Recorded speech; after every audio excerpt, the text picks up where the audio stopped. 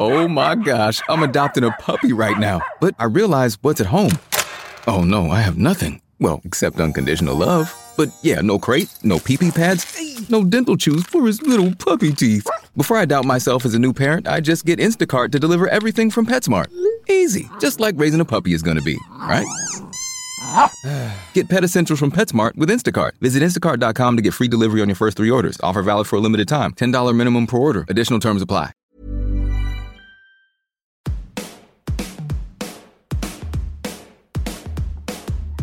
Hello and welcome to The Shift, the podcast that aims to tell the no-holds-barred truth about being a woman post-40. Created and hosted by me, journalist and author, Sam Baker. When was the last time you read a book where the central character was not just perimenopausal, but also talked and thought about menopause and its impact on her life? That was the driving force for my guest this week, Dana Spiotta. What if, she asked herself, the lead characters of some of her favourite books had had a hot flush? The resulting novel, Wayward, is the story of 53-year-old Sam, who, in the midst of the chaos and perverse clarity of menopause, falls in love with a rundown house, buys it, and leaves her husband, teenage daughter, and the suburban security of married life in pursuit of a new her. There's something about being middle-aged that allows a kind of humility that I think is good and sort of maybe even gets to this kind of acceptance of some of these mortal things about your finiteness of your life and how you as an individual have only so much time, and maybe that's okay.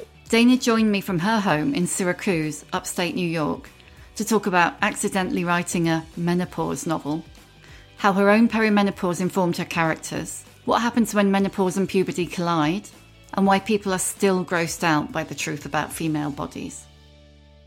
That is quite a microphone you have there. I mean, it's not quite as big as it looks, but I might prop myself on some books and then it's not quite so huge. Are you in your study? Yeah, I'm in my office in Syracuse. It's very cold here. It's like 20 degrees Fahrenheit. Oh, God. Mm-hmm. Yeah, it's winter. Yeah. We get a lot of snow. But the real super bad cold that we've had the last couple of weeks doesn't last very long usually. So I like the snow, but not that super cold. No, I like snow, but I like it with sun. Yeah. Yeah, so you can go out in it. Yeah, very specific weather requirements. So do you live in I mean, this is going to make no sense to anybody who hasn't read Wayward, but do you live in a suburban house or the downtown house? I live in the downtown house, yeah. I I grew up in houses like that. But yeah, I live in a house that's about 7 blocks from the house that I describe in the book. That's based on a real house, yeah. I walk by that house frequently, and that's partially why I wrote about it, because I kept noticing this abandoned, formerly beautiful house. I mean, I know so many people, myself included, who are completely obsessed with that Instagram account, Cheap Old Houses. Oh, yeah, I follow them for sure, yeah. There's a lot of Instagram accounts that are about old, ruined houses. There's a couple that I follow that are interesting. And there's one that's Syracuse specific, Syracuse history, that's quite good. Yeah. And people outside Syracuse follow it because the guy who runs it is just so good. He's a good photographer and he's just has a great eye for these things. Yeah. So it's kind of an excellent way of getting your own, I don't want to say guilty pleasures, because why guilt? Why be guilty in aesthetic the book? Pleasure, right? Yeah, aesthetic pleasure. Yeah. So did you kind of set out to write what's turned out to be a menopause novel, whatever one of those is? Right. When I was going through some perimenopausal, I guess properly is what it's called, right? Symptoms, I was sort of surprised that women didn't talk about it more or write about it more, because it seemed rather dramatic to me than insomnia, as well as the things that you had heard about, the hot flashes. And I guess it's one of those things where when you have an experience that you're not noticing that people are talking about it because you don't really care that much. And then when you get there, you're like, oh, okay, so some people are talking about this and writing about this. And much a part of the book that I was writing, I wanted it to be very specific and about the physical aspect of it, of the body aspect of it. And I wanted to avoid a lot of the cliches of the midlife crisis novel or the midlife crisis story, because I guess there's movies as well and TV shows, female edition. So that was quite deliberate, all of that. And yeah, and I thought that it just seemed like an interesting thing to apply a fictional lens to. Yeah. to inhabit that body. That was partially what inspired the book, for sure. And it's funny, I was thinking that there's a kind of shame about menopause still, even among very, whatever you want to call it, feminist, progressive women who seem to inhabit themselves with great authority and confidence. And yet there's something about menopause where you want to whisper it a little bit, because it's admitting that you're aging in this way. And it's admitting that this fragility or change is happening in your body. And there is a cost to that, right? That people are going to know that you're aging, that your body's aging. And we still haven't gotten over that. And I don't think it's so much that we don't think that we're beautiful or attractive, which used to be the kind of the old cliche about it, but just that it's a kind of vulnerability. And I think people think it's kind of gross. I think it's because it's a female body, thing. That's why I wanted to press hard and be very specific about that. I felt, let's write about it. And I like the idea that people who don't have those symptoms would read about it. And so there's a point in the book where Sam, and I'm sure you appreciated the name of the character, wants to shriek menopause, menopause, menopause at these young women. And I have to admit, I sometimes have that impulse about it. So I think that those were all the things that kind of figured into it when I began. I mean, I definitely felt exactly the same. I mean, there's, to a certain extent, there's people are talking about it, but you're not listening. I remember when I started asking my friends when I went into perimenopause in my mid-40s, and they were all like, la, la, la, I'm not listening.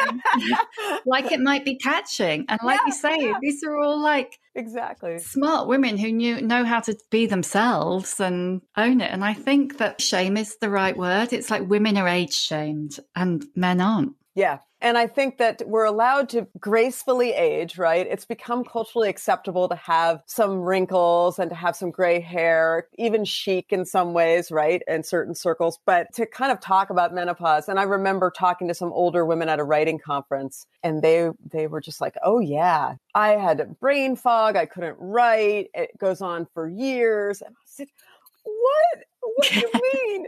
And then I talked to my gynecologist, and she's younger than I am. And she said, yeah, probably gain a lot of weight. You'll probably not be able to remember the words. And I said, I need to remember words. I'm a writer. Oh my God, it's unacceptable. Yes. So it was a bigger deal than I realized, right? It wasn't just that your periods are irregular and you have some hot flashes, which is what you see in the movies, right? Yeah. I've really been thinking about this. And I do think The Wayward is the first novel that I've read where the perimenopausal character, there's more than one. Right. There's actually more than one.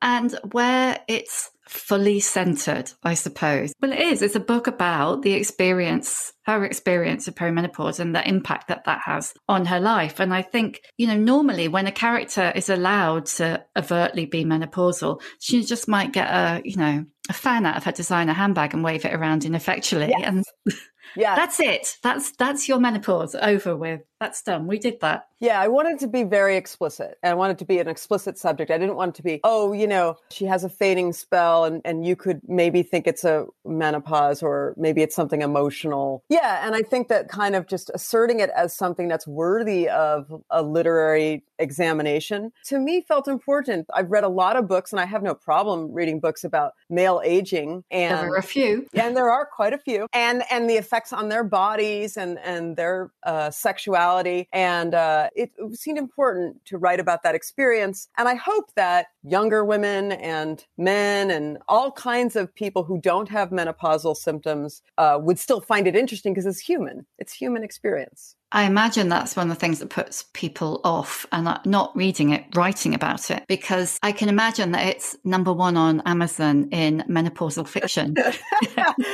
A small category, but one I hope to dominate. Most readers are women. I've gotten a lot of men who have read it and younger women and just a wide group of readers. I mean, it's really a story about mortality in a lot of ways, because one of the things I was really thinking about is being middle-aged and kind of confronting, because the character in the book, his mother is dying and her daughter's going off into the world, off to college. The reason why menopause is important to this character is because of her insomnia. She's sort of forced to think about these things that she might just stuff away otherwise. I'm not one of these menopause is a gift people, but I do think that you can recast this sort of dramatic line. And I think what's interesting about menopause is its drama, right? It is kind of like hard to ignore. You can't pretend your body is not reaching its ultimate point, right? It's going in one direction.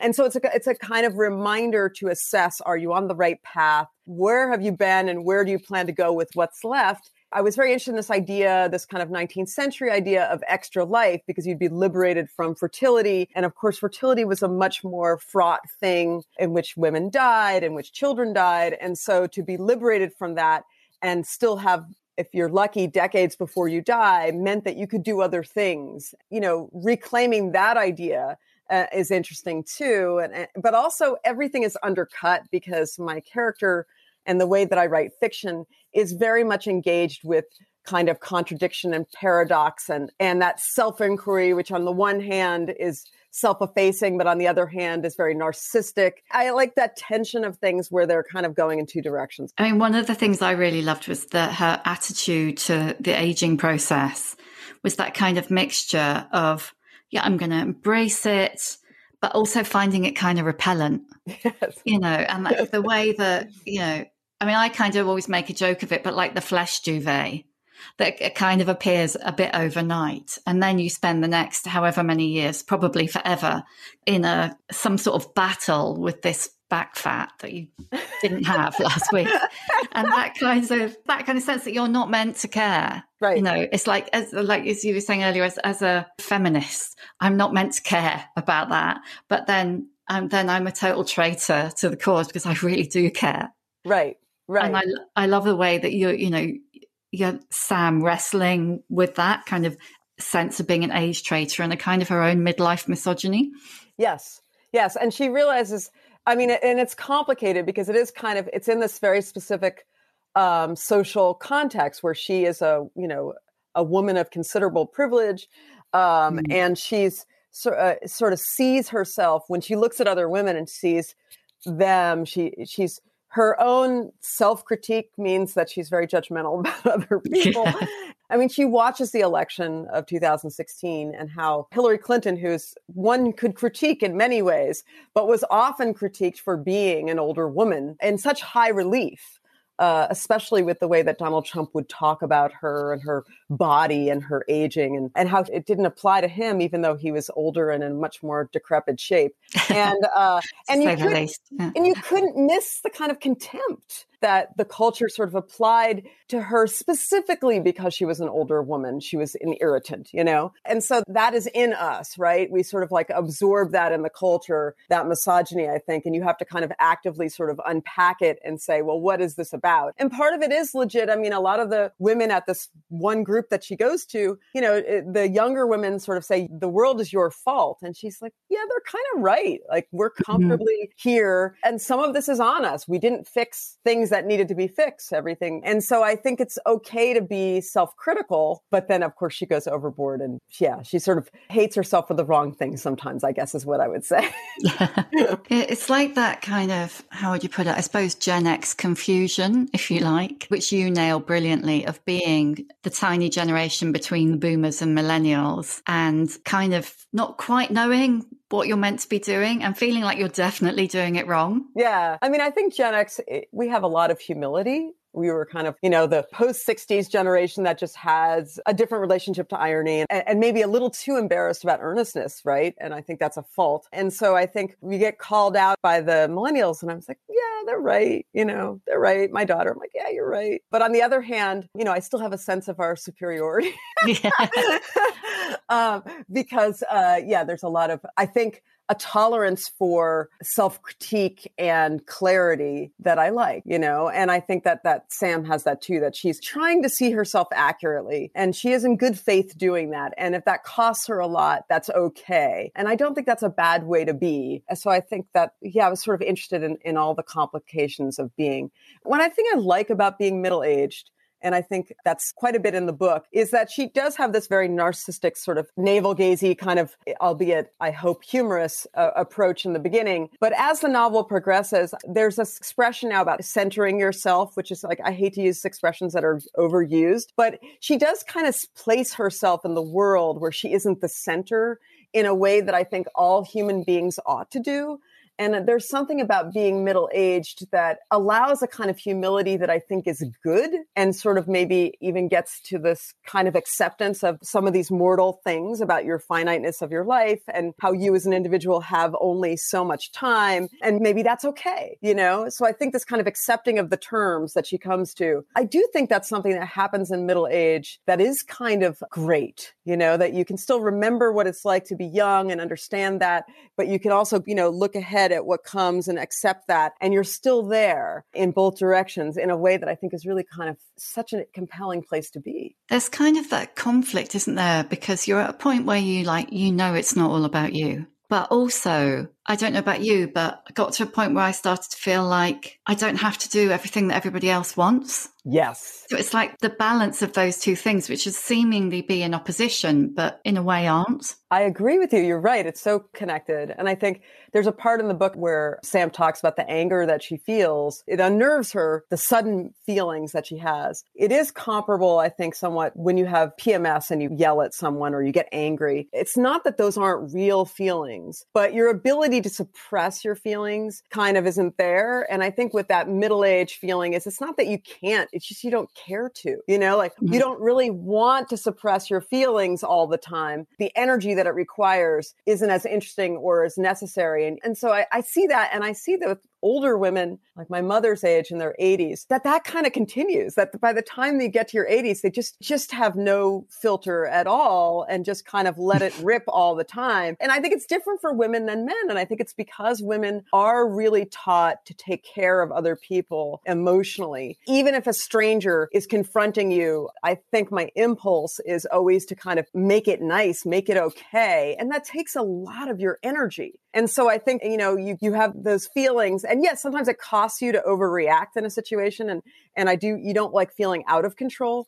But that expression of emotion that you have is also something that suppressing takes a lot of energy too. So finding out that you can do it and you don't have to take care of everyone else's reaction all the time, that you can weather somebody not liking you or something, that does change you, I think. And it's kind of completely contrary to what we're taught, you know, through our childhood and school and all those things, that you have to make it nice. You have to be good and not be obnoxious. And then the language that's used around women, you know, like if men are angry, they're powerful and firm. And women, if they're angry, are hysterical and out of control. And, you know, men are strategic, women are calculating. Yes. And women are being aggressive, and that's never, and men are, you know, ambitious, and women are, So it's still really fraught. And I think so much of that is internalized that sometimes it's very hard to express yourself. But I do think there's a cost. There's a value, of course, to making other people feel comfortable and happy and smoothing things over. But, you know, moving the needle even a little bit into sort of understanding that also costs you something. I do like that idea that there's different kinds of anger, that there's this kind of righteous anger that can inspire you to change the world. And then there's that kind of more toxic anger that's just, you know, road ragey kind of stuff. And being able to sort of fine tune your relationship to expressing your emotions is one of the things I think that you kind of confront when you get to this age. But it's not that hormones are making you angry. It's just, I think it's just much more that you're not suppressing anger that you carry around with you all the time. It's like Sam's mum, Lily, saying, you know, you've just been swallowing it down for so long. And when you stop, to a certain extent, you go through that, I don't know about you, but a phase of it feeling out of control because it's all bubbling up.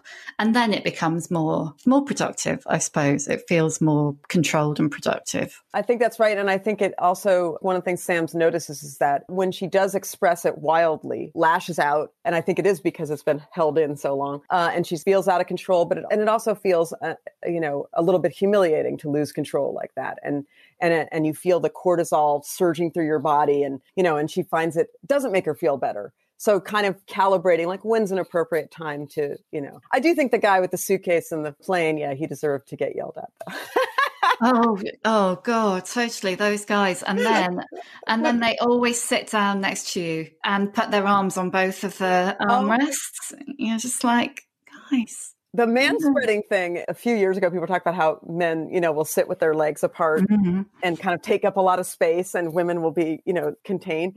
And I do get really upset. And then I just think, okay, there's other things more important to be upset about. But just that, like how you inhabit space and go through the world inhabiting space. Yeah. Once you notice it, you can't unnotice it.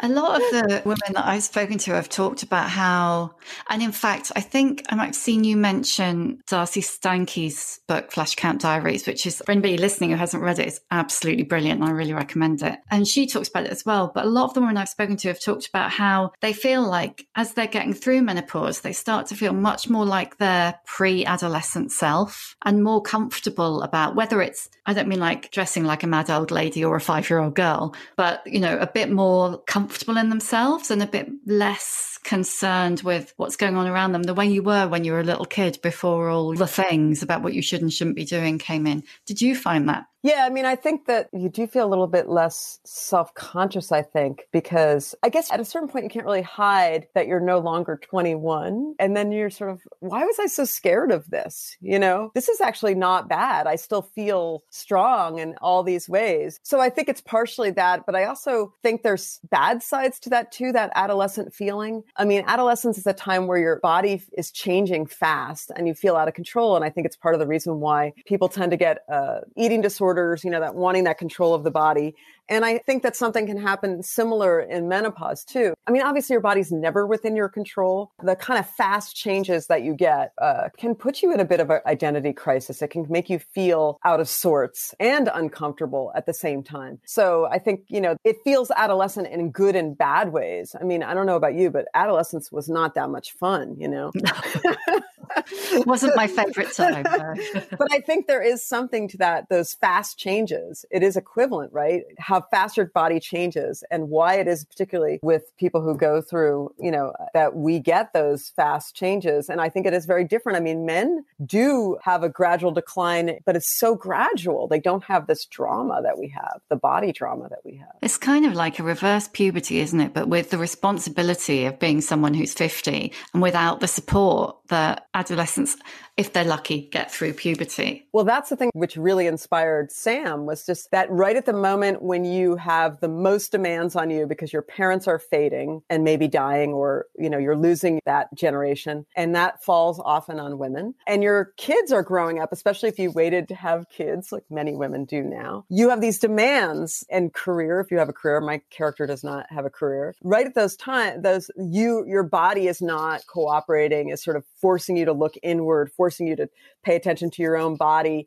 And maybe that's a good thing. I don't know, but it feels like hard to manage all of those things at once and then also have this. So I think that is what drives her crisis, that she's just kind of, and lack of sleep really is something profoundly, it really changes who you are when you're not sleeping. I wrote the book during bouts of insomnia. I just got up and said, well, I'm just going to write now because I can't sleep. And then tomorrow will be a terrible day because I haven't slept. But for now, it's going to give me something to do rather than lie in bed and, ruminate.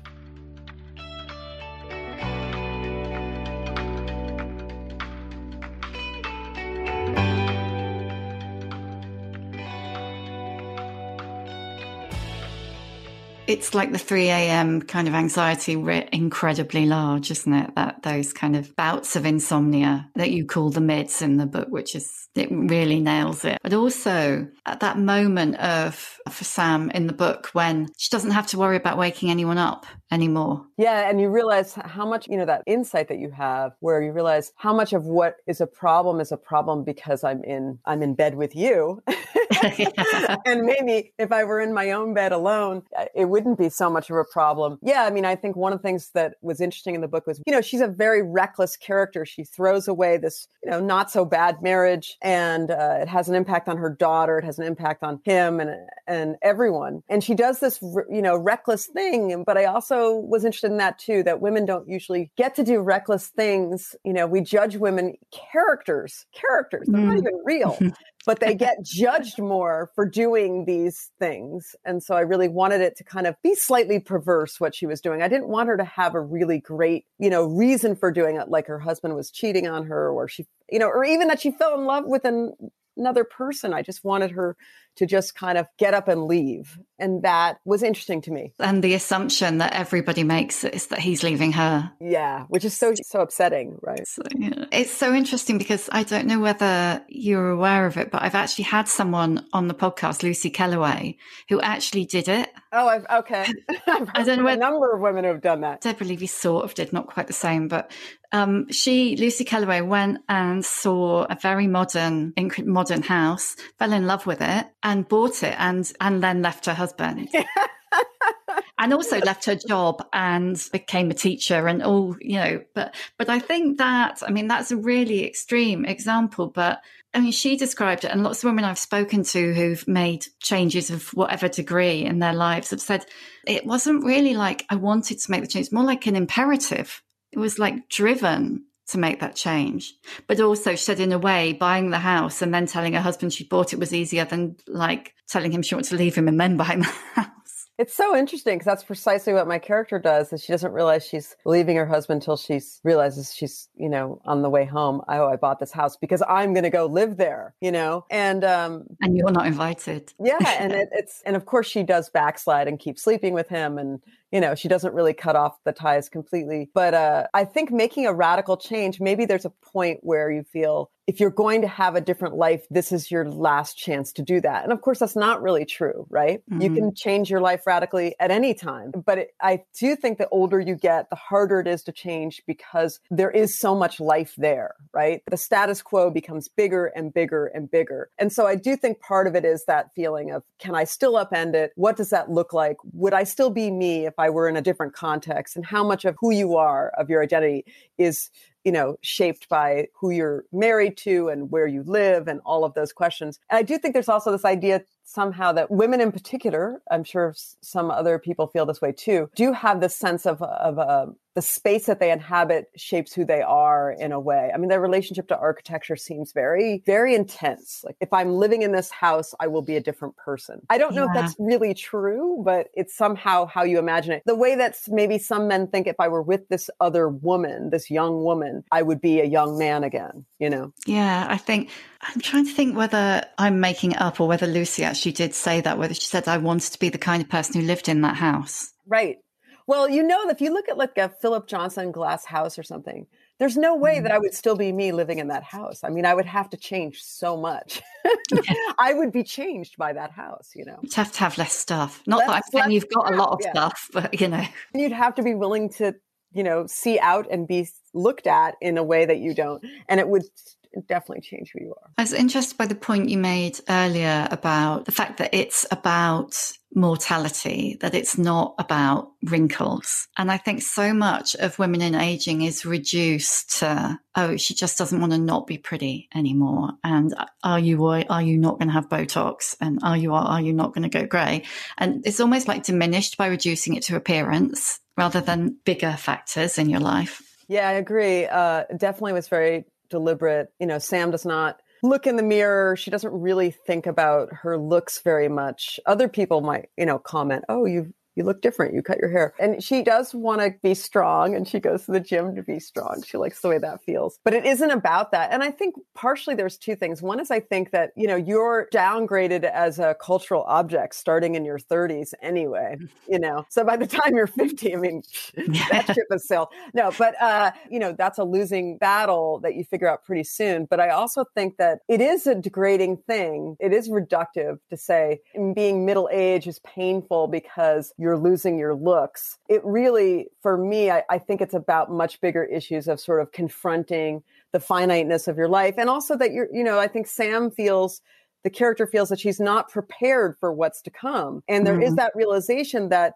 the first part of your life, the beginnings, is very, very different from the second part of your life where there's much more loss. And that if you haven't figured out how to have the whole thing make sense for you, then you haven't done all the work you need to do, right? Because that is the terms. We know those are the terms. They're the terms for all of us. But for some reason, she gets there and she thinks, oh, I thought it was just going to be, 40 more years of what it was like before, right? I get to hang out with my mom and my daughter and, not that she's delusional, but, that there is going to be loss and diminishment. And maybe you need to recast how you think about the world in order to survive that, to go through it, whatever that word survive means. And I do think there's something about the chasing of youth, this is not a profound idea, that is delusional and is a way of trying to avoid thinking about aging for both men and women, for everyone. It really is just not wanting to think about the whole life and what that really means and how it ends. And maybe if you are thinking about the whole life, then maybe what you'd spend time on would be different, right? Maybe your responsibility toward the world would look different. Maybe how you'd live would be different. So I think that those were interesting questions to me. I don't have the answers to those questions, but I thought those were interesting questions to ask. And that kind of foundational questioning, like, have you done enough with what you've been given? You know, are you happy with the trajectory that your life is on, given that it is finite, that it isn't endless? And that's the thing about youth is a feeling that this is endless. And middle age is the feeling where we know it's not endless. And that's a very different and more accurate perception of life. You and I are almost exactly the same age. I mean, how did going through the menopause affect your outlook on life, your perception of it? I think in the ways that we describe, I do feel like I think about the whole length of a life in a different way. But I think what I love about getting older is that you are still all those ages that you were. I thought when you got older, you'd sort of forget what it's like to be young or feel really far away. But I remember so vividly being 16, 17. I remember so vividly being 25. So in a way, I do understand now what wisdom is, and that as we age, we have all of that in us still, as vivid as it ever was. And we get more and more and more of it. And so that accumulation of experience and observation, that is really amazing. And I would not want to go back. I would not want to not know what I know and have seen what I've seen. I would love to have more time and have a youthful body. Of course I would. But I think emotionally and intellectually, the things that you get as you age are amazing, you know? Don't you feel that way? Yeah, no, I do. I was thinking a lot about it when I was reading Wayward, because I was thinking about the notion of privilege. I have loved being 55. I love being in my 50s once I got the whole periods thing out of the way. And I wouldn't want to go back. But then I started to think that, you know, it's a privilege. Your Sam is privileged to be able to buy, albeit a very cheap house, and leave her husband. And right. The middle-aged women with their sculpted shoulders and their balayage. And, you know, that's a privilege. And then the absolutely brilliant character MH, who we haven't even mentioned, but, you know, she is approaching menopause in her eyes, revolutionary way, but in $500 biker boots. I have made a big thing of saying, you know, I love being in my 50s. It's been my best decade by a long way, and I love being 55 and I wouldn't go back. By the same token, I think I am in quite a position of privilege to be able to say that. Yes. And I would think about even aging, being much older, and how the privilege is not just a class privilege, but also your health, right? I mean, for some people, 50s and 60s, health starts to really seriously decline in a way that is very unlikely to happen when you're young. You know, if you're living with chronic pain or, you know, disabling health issues, which definitely can happen to women our age and people our age. And I do think that that's one of the things the book is about, is what do you do with that luck and that privilege? And, you know, what are your responsibilities, you know, not just to your daughter or to your friends or to yourself, but what are your bigger responsibilities? A world full of children. And I was kind of like thinking about this kind of weird narcissism that comes with a certain class of woman, where their child becomes their obsession, and it feels selfless in a way because they're taking care of someone else. But it's like way more than the child needs. And then there's a whole world full of children that in need that you're not taking care of. I was kind of, you know, interrogating that too, that kind of, you know, hyper parenting and putting your child, you know, as your obsession. It doesn't seem healthy. No. How old is your daughter? She's 18. So were she going through puberty at the same time as you were going through menopause? Yeah, pretty much. Yeah, it was a great combo. Thankfully, she's very different from Allie in the book. Allie's a little bit more like I was when I was that age. And that's the daughter. You know, she imagines that she knows everything, and her brain is peak top brain, Yeah. but she has zero experience. So she doesn't even know what she doesn't know. And she's just very dangerous for that reason to herself. I was kind of like, I was a pretty arrogant 16-year-old. I just was like, geez, I'm smarter than everybody. And I can see their hypocrisy. They're so full of it. And of course, it's very easy to recognize the hypocrisy of adults when you have done very little living. And you could be 100% right, but you don't have as much compassion or empathy. That I think that aging kind of brings that along. Yeah. Yeah. That notion of you don't know what you don't know I remember the first time I heard someone say it, I was probably in my 30s and I was at work and someone said it about one of their members of staff. And I thought, oh my God, that's so patronizing and insulting. And then as you get older, you start to think, I know what that means now. And I didn't. She was right. I didn't know. That I didn't know that. And what's so hard to explain to a smart young person, such as what I was, is that you can read all you want about anything.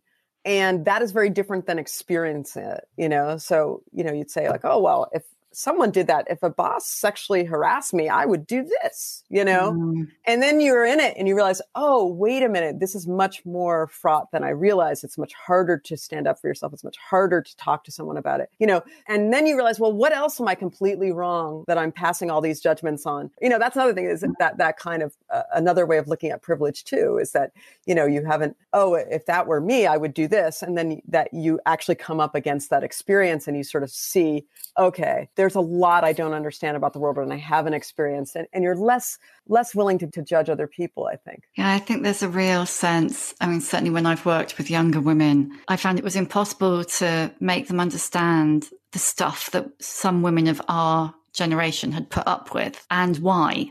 And why, I think, is really hard to explain, Even to ourselves, I think that when we look back and we think, well, clearly that was bad behavior. Why didn't I recognize it as such? And I think it goes back to somewhat of what we were talking about earlier of this idea of like kind of wanting to make everything nice all the time. But it was also, I think, these complicated ideas of what female resilience really is, which I'm still trying to question myself and understand, which is that I think for our generation, that kind of post-second wave feminism, we were really taught to think, I can endure anything. I'm tough. I'm hard. And there was something to that, right? But there was also something that kind of let other people off the hook for, that is, I think I'm learning from younger women. No, like that is real harm that you can call people out, So this is very complicated. And I just think it's really interesting to let it be complicated and have those conversations. And I do see generational difference in approaches to some of that stuff. Yeah, and I think the allowing it to be complicated is tricky at the moment, particularly.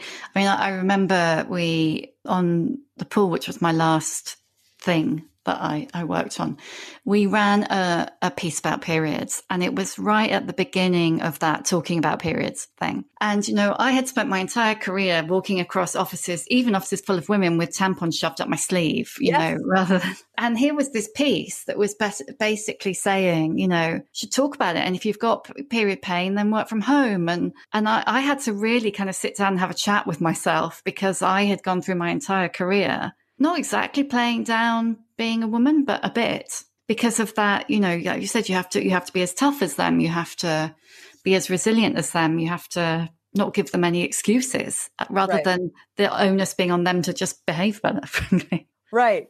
And then maybe that was a mistake, I do try to listen as much as possible to my daughter and to other young women when they talk about these things. And I do find it very interesting. It's really interesting how you have these narratives of your life and your experiences, and you're constantly recasting them based on how you go through the world and what you've experienced. And there are definitely things that I've recast in the last few years because of Me Too and because of the conversation around those issues. Yeah, I think certainly one of the things that the young women that I worked with taught me was that, much as they don't necessarily know because they're younger, you don't necessarily know because you're older. Yeah, that's true. That's true. Before I go to the questions that I always ask at the end, I just want to talk to you about one more thing, weirdly, which is blood. Because It really struck me when I read, no spoilers, but when I read the bit about blood, that it's so rarely talked about in the context of menopause. There are lots of things that we don't know about menopause, but given that ultimately it's your last ever period. And I loved when you described it as, the wacky perimenopause periods, because they are all over the place. I mean, literally, aren't they? They are insane. And it's like, because it's just part of our biology, the kind of the pain and the mess and the inconvenience, it's just normal. It's just natural. Just put up with it. Right. You won't know it's your last period until a year later. Yeah. Right. Yeah. And maybe this one is the last one. And then there's one more.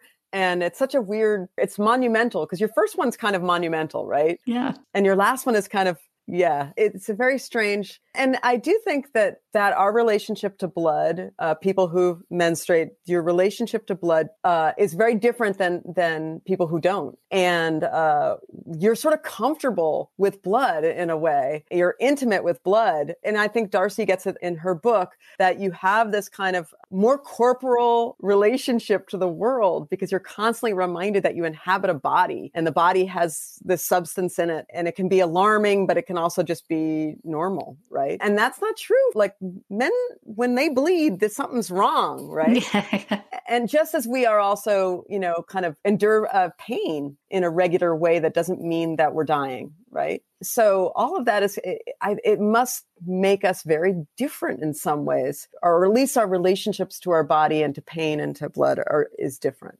Yeah, I just thought it was really fascinating. It only occurred to me when I was reading it that I don't remember reading even, non-fiction books about menopause where anybody even talks about it. Well, because it's gross, right? So much of it is, isn't it? So, there's that moment at the end of Ulysses where Molly has her period, and he kind of writes really, because that's his thing, right? He's going to write about snot, and he's going to write about periods, whatever. And, I like the idea of if you're going to write a character very intimately inhabit them, then, you can talk about the whole experience of being human. I kind of like that in a writer. Right. I'm going to ask you the questions I always ask at the end. What's your emotional age? I do think there's a part of me that's kind of permanently 18. Was 18 good? Yeah. I mean, it was where I finally felt that I could go anywhere and read anything. My mind felt like it had kind of opened up in a way that was really exciting. Give us a book recommendation. It could be something that's been really significant, or it could just be the last great book you read. I really like the Katie Kitamura book, Intimacies, which I've read a couple times now because I've taught it. And it's really good. It's very compressed, which I like. I love a small book. Yeah. And you can't put it down. It reads like a thriller, but it's got this existential kind of 1960s, very stylized feel to it. The style is really impressive. And what it's about too, it's about this woman who works at The Hague as a translator, and and she translates for these horrible perpetrators in The Hague, and very much into this idea that we discussed about complicity and privilege and your relationship, if you're adjacent to certain things and how they affect you. Great. What advice would you give younger women? I guess I would say, and this is such an obvious thing, but to not let, and especially with where we are now with social media, to understand that what feels powerful about being a sexual object, being beautiful, being attractive, being regarded as beautiful in a very constrained, narrow way, it costs you more than you realize. And that it isn't so much that you're just going to be objectified or judged, but it really curdles who you are to submit to that. Yeah, that's a difficult one to explain, isn't it? It is. It's very hard to resist the feeling of power that you get from it, but it costs you so much more than you get. Who is your old bird role model? Joy Williams, without a doubt, is my role model. She's just an amazing older woman, in her 70s. And my mother, I would say too. What's your superpower? I think I'm very, my superpower is that I'm pretty much of a clown. I make jokes pretty easily and constantly. And that's a good superpower to have. Yeah. Is that your weapon? My weapon, it can be, but I think it's a way of deflecting too. Self-deprecation becomes a way of avoiding things as well. So it's a kind of a default. It can be an undermining superpower, I think. And lastly, how many fucks do you give? 0. No, I do actually I still care a lot too much about, I have to say, about what other people think of me and what other people think of my books and what I am as a mother and how I look. I wish I could say I was free of those things, but I still have way too many. Fewer than I used to, but they're still there. Do you read your reviews? My husband reads them. And sometimes I do, and sometimes I don't. Sometimes I can't help it if it's like a big, important one. I try to create some distance. I certainly don't read the ones on Amazon or Oh my Goodreads God, or no. any of those. No, I'd never do that. But but if it's in a big newspaper and I know everyone else has seen it, it's hard not to read it. What about you? I care more than I should, but less than I did. Right.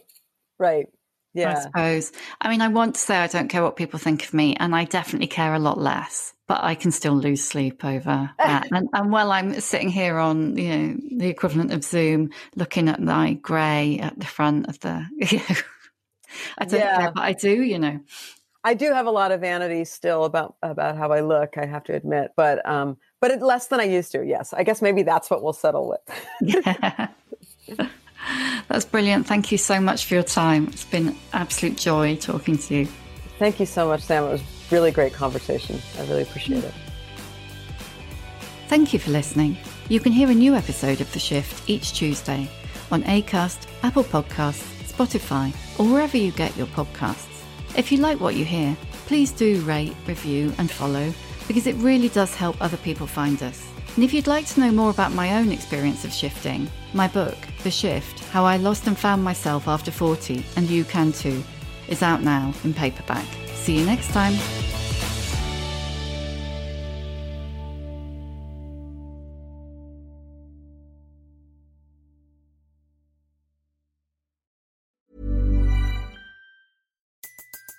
Everybody in your crew identifies as either Big Mac Burger, McNuggets, or McCrispy Sandwich. But you're the Filet-O-Fish Sandwich all day. That crispy fish, that savory tartar sauce, that melty cheese, that pillowy bun. Yeah, you get it. Every time. And if you love the Filet-O-Fish, right now you can catch 2 of the classics you love for just $6. Limited time only. Price and participation may vary. Cannot be combined with any other offer. Single item at regular price. Ba-da-ba-ba-ba.